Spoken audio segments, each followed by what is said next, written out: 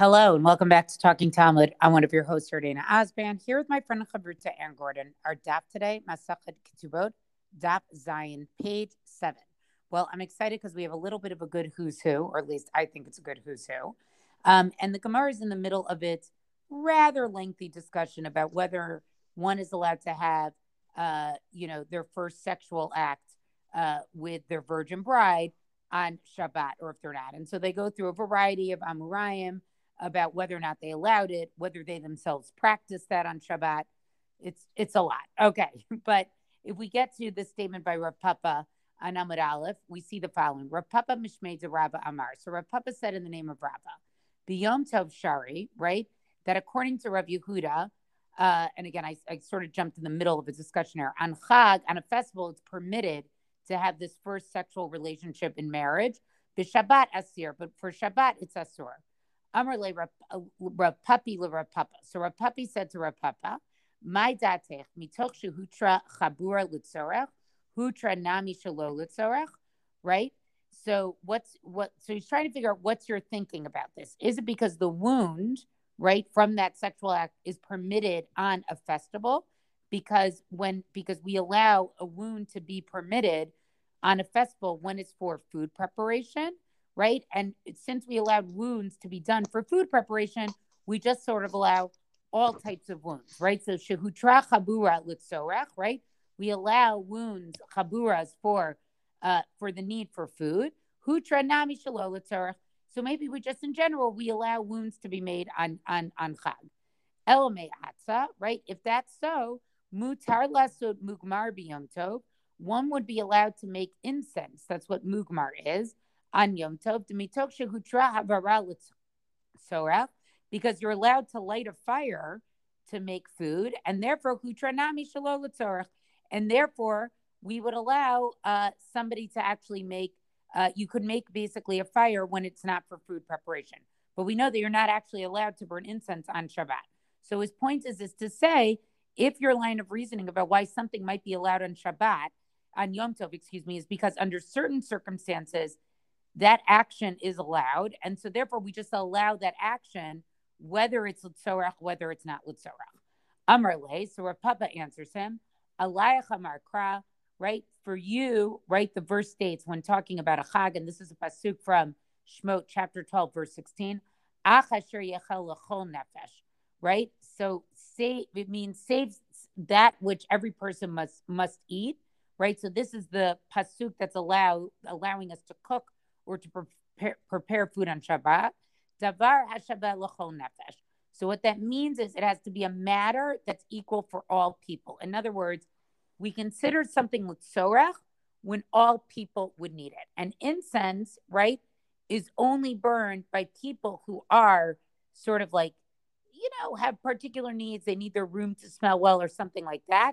It's not used by everybody. And that's why it's not permitted. It's not an issue of, it is an issue of tsorach, but it's not a universal tsorach. But whereas bia, right, whereas intercourse, that's universally practiced. So then it goes on and says, Amar le Ravacha b'rei de Rabba le Ravashi. So Rav Acha, the son of Rava, said to Ravashi, Elamei ata. So, right, maybe this is the better case. Nis daman lo tzvi b'yom tov. Let's say, so we know that with Yom Tov, you sort of have to designate your animals, or you can check your animals on Yom Tov. But let's say a deer happens to wander into your yard on Yom Tov, okay? The question is, are you allowed to prepare that deer on Yom Tov? Because deer is not really a normal food. It's sort of a delicacy, right? It's not like shechting your cow. So maybe one would say that it's not shaveh l'chol nefesh, the same thing as the incense, right? So maybe you actually should be prohibited from killing this deer, right? Amar le. So Rav Ashi answers, Ana devar hatzarich l'chol nefesh kamana. But he said, no, when I said that it has to be a need for every person, and deer meat, right, is meat that, yes, it's hard to get, but it's like everybody would eat it. Tzvi tzarich l'chol nefeshu, right? And incense, even when it's available, not everybody would use it. But deer, pretty much, if you could get your hands on venison, you're going to eat it. And then we have, here it says, Amar Rav Yaakov Bar Idi. So Rav Yaakov Bar Idi says, Hora Rabbi Yochanan b'Tzaidan. So Rabbi Yochanan issued a ruling in the city of Tzaidan. Asur liv'ol b'tchilat haShabbos. It's prohibited to have sexual relationships with your virgin wife for the first time on Shabbat. Umi eka hora'a li'isur. And so the Gemara asks the question with is there a ruling issued to prohibit an action? In other words, this language of hora'a, right, is usually used to like really establish a ruling, right? And even something that's usually it's something that is to do something like, in other words, when you're going to do something that's machmir, I'm not sure I'm explaining this well, right? You can issue it even if you don't necessarily have a good reason for it. When we talk about doing a makel ruling, it can only be done if it was like clearly established by the chachamim or by tradition. And so what they're questioning here is this language here of a hora, that he issued a ruling.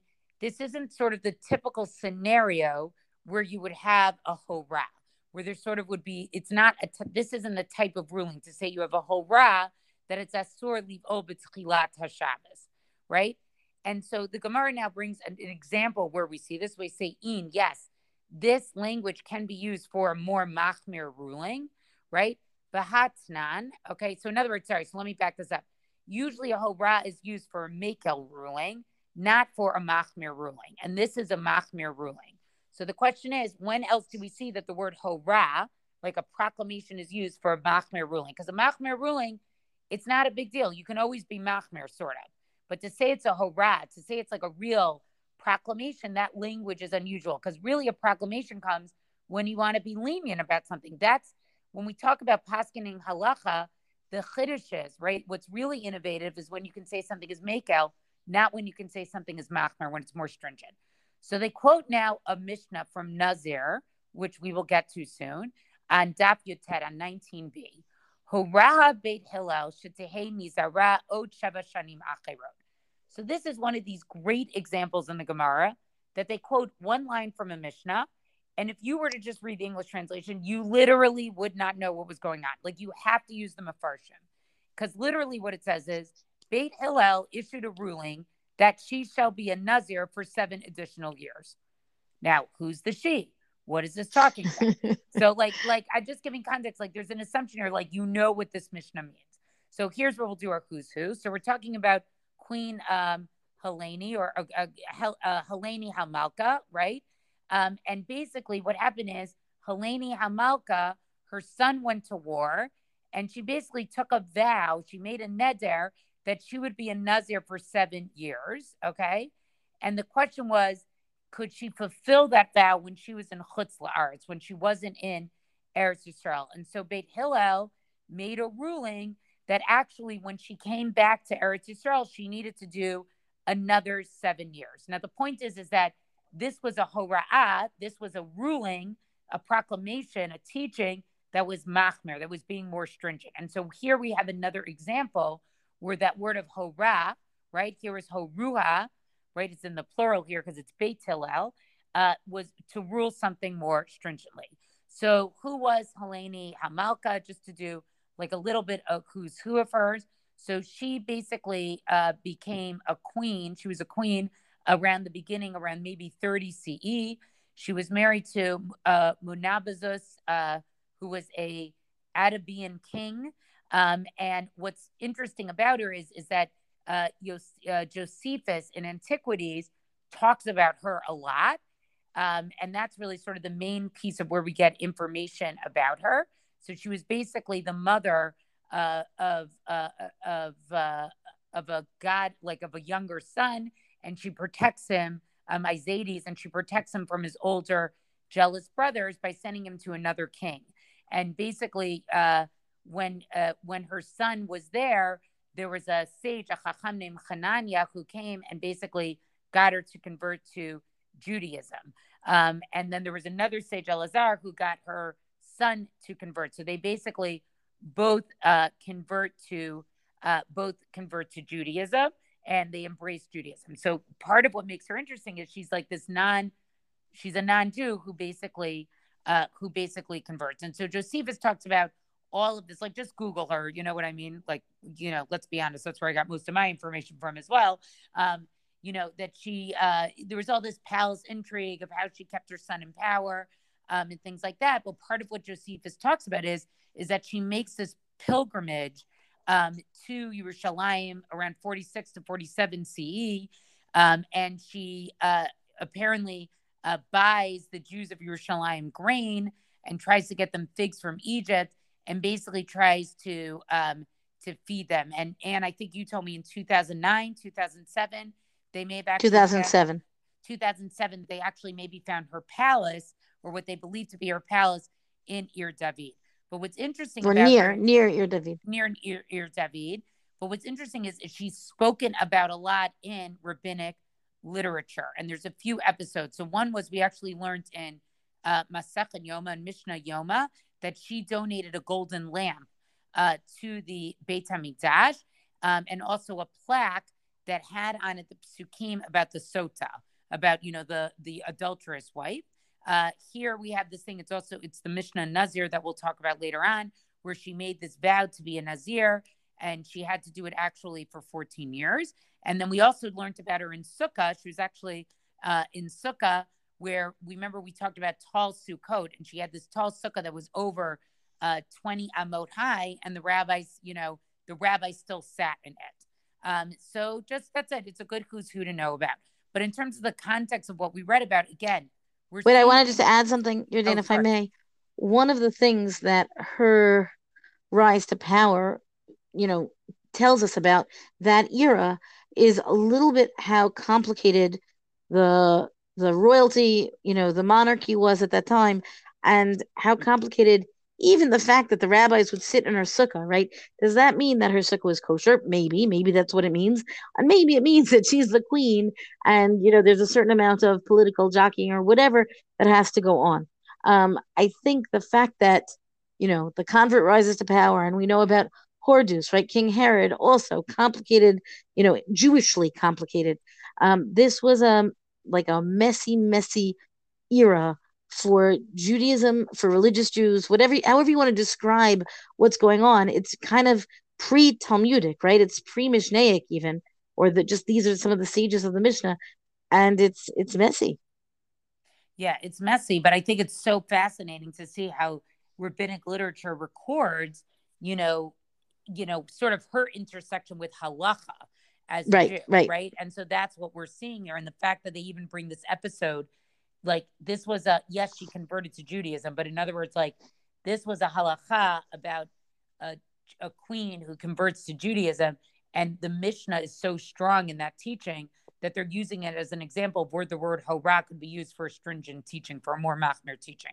But the other thing just to pay attention to in this whole thing that I read, this whole passage, is, again, the framing of this first act of Bia in terms of Hilchot Shabbat and Hilchot Yom Tov. So I almost think, and Anne, maybe we could go back and do this, we should be keeping a list of all areas of halakha that we find in Ketubot.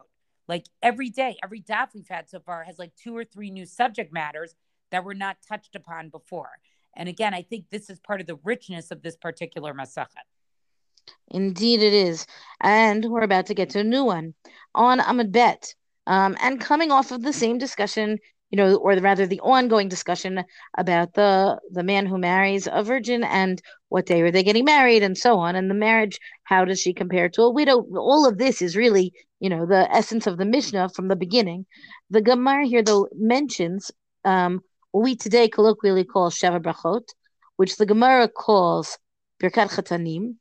And then, because it's mentioned in that context of the bride and so on, right? Again, the widow versus the virgin and so on. Now it goes into I would say, a whole side discussion about Sheva Brachot. And I don't know. I have the feeling, Yardaena, you'll correct me if I'm wrong, that this is the main discussion of Sheva Brachot. I might be wrong about that, but it is certainly one of them, if it is not it's one of them, if not the one. And it's going to continue on to tomorrow's daf. Tomorrow's daf will give us the actual text of the Sheva Brachot itself. It starts on the bottom of this stuff, but okay, Gufa. Amar Rav Nachman. So here's what happens, right? Rav Nachman says, Amar li Huna bar Natan. He says, Huna bar Natan told me, Tana, minayin lebirkat chatanim ba'asara. How do we know that Sheva Brachot need to be said, birkat chatanim, need to be said with a minyan? Shnei Amar, and he has a verse, and the verse is here from the book of Ruth, Megillat Ruth. Vayikach asara anashim miziknei ha'ir v'yomu shvu po. He took 10 men from the elders of the city and said, sit here. And they sat, meaning this is the presence in which they're going to get married, and lo and behold, it specifies 10 men, so it must mean that you need to have the 10 for the marriage to take place, or to be married in the presence of 10. Rabbi Abawa Amar Mehacha. We have another verse that says, no, it's not from that book in Ruth, that verse in Ruth. It's rather from a verse in Tehillim, B'makelot barchu Elokim Hashem mimakor Yisrael, where Rabbi Abahu says, it says in assemblies, b'machkelot, in gatherings, that we bless God, Hashem, who is a source of Israel, meaning the idea that there's a kahal, that there's makela, right? Makelot, that the kahal congregation has to be at least 10 men. And we've, of course, talked about how we arrive at the 10. We talked about this in Masechet Megillah. We'll talk about it again, right? There's a Gzeir Shava on another Gzeir Shava to get to the number of the minyan.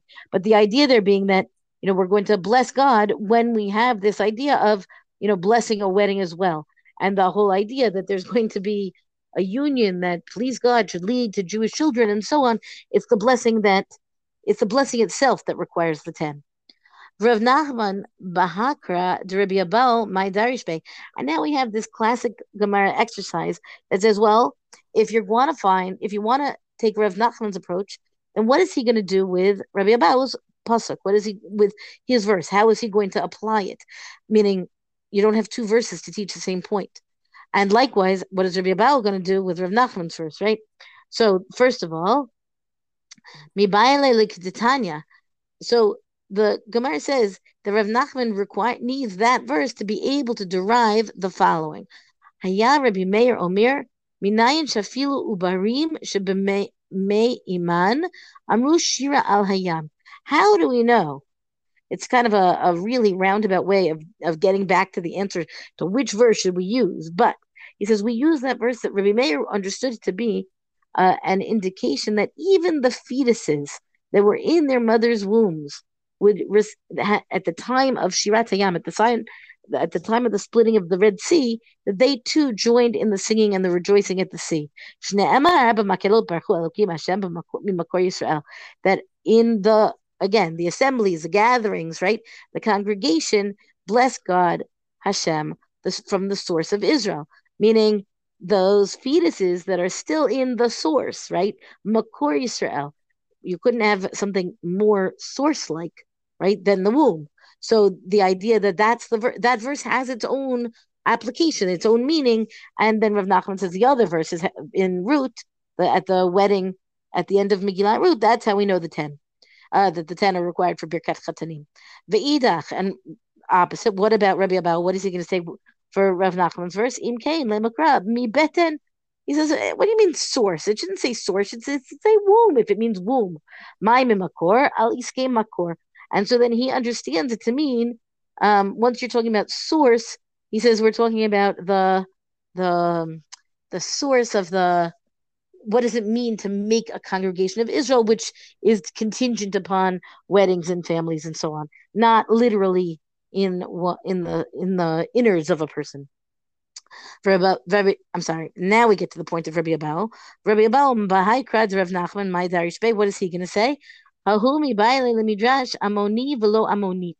So he says that the verse that in Megillat Ruth, where you've got 10 men there, right, for the sake of their wedding of Boaz and Ruth, the idea is to make it very, very clear that the prohibition against an Ammonite marrying into Bnei Israel is only a male Ammonite, Amoni velo Ammonit, right, which we talked about in Yevamot, no less, right? Moavi velo Moavit, and that likewise a Moabite man, but not a Moabite woman, and the 10 men are there to give sanction to this wedding, lest anybody come and cast aspersions on her background. Lo sagya de lav zakenim, meaning if you might have thought that he would gather just to make a blessing, right? Then why do they need to be zakenim? Why do you have to get the zakenim? You could just have 10 people there for the rejoicing of it. But the fact that he's getting the elders together, it must mean that it's a very serious matter, meaning to take a stand on the halachic question. Ve'idach, and what is Rav Nachman going to say? How is he going to answer this up? How is he going to answer this position of Rabbi Abau? Isal kedaitach lemidrash lo sagid elav asara. So Rav Nachman is not going to accept this. He says, why would he gather the men in order to teach halacha? You don't need 10 for the sake of teaching halacha. In lefarsume milta. So the Gemara says, well, it's a matter of publicizing the halachic ruling, not forgiving the halachic ruling. Okay, the Amar le Shmuel Rav Chana Bagadata Puk Va'aiti li be asara. And there's another example of this kind of thing where you would have a public assembly to establish something where Shmuel said to Rav Chana of Bagadata is Baghdad, right? Go and bring me an assembly of 10 men, right? Why? Puk Va'aiti li basara Va'emalach ba'an paihu. And I will say before them, I will say this halacha before them. What's the halacha? Hamzaka leubar kana. Somebody who, we've got a lot here going on for these fetuses. Somebody who transfers ownership of an object to a fetus, the fetus will acquire it. Meaning, if you I don't know, bequeath something or something like that to a fetus. Usually we say that to becona something, to acquire something, you have to do a physical act of acquisition, which obviously a fetus cannot do. But according to this view, that it nonetheless, you can be makna, you can, bestow it upon the ubar, on the fetus, and that will work. Ubar lo kana. However, the halacha is no. When you transfer the ownership of an object to the fetus does not acquire it. So the fact that they want to use this verse to kind of give that kind of strength. Oh, look, there's 10 people to teach this halacha. It might mean that you need the 10, but this particular halacha did not stand, which is, I think, a little bit timely, shall we say, given the politics of what's going on in the United States these days, in terms of the question of, whether a fetus counts in the carpool lane or not. Okay, and then the Gemara goes on really till the end of the daf and on to the next one, but we're going to stop basically here, but except for this one little bit, pardon me. Tanu Rabbanan mevarchin berkat chatanim beveit chatanim, Rabbi Yehuda Omer af beveit erusim mevarchin ota.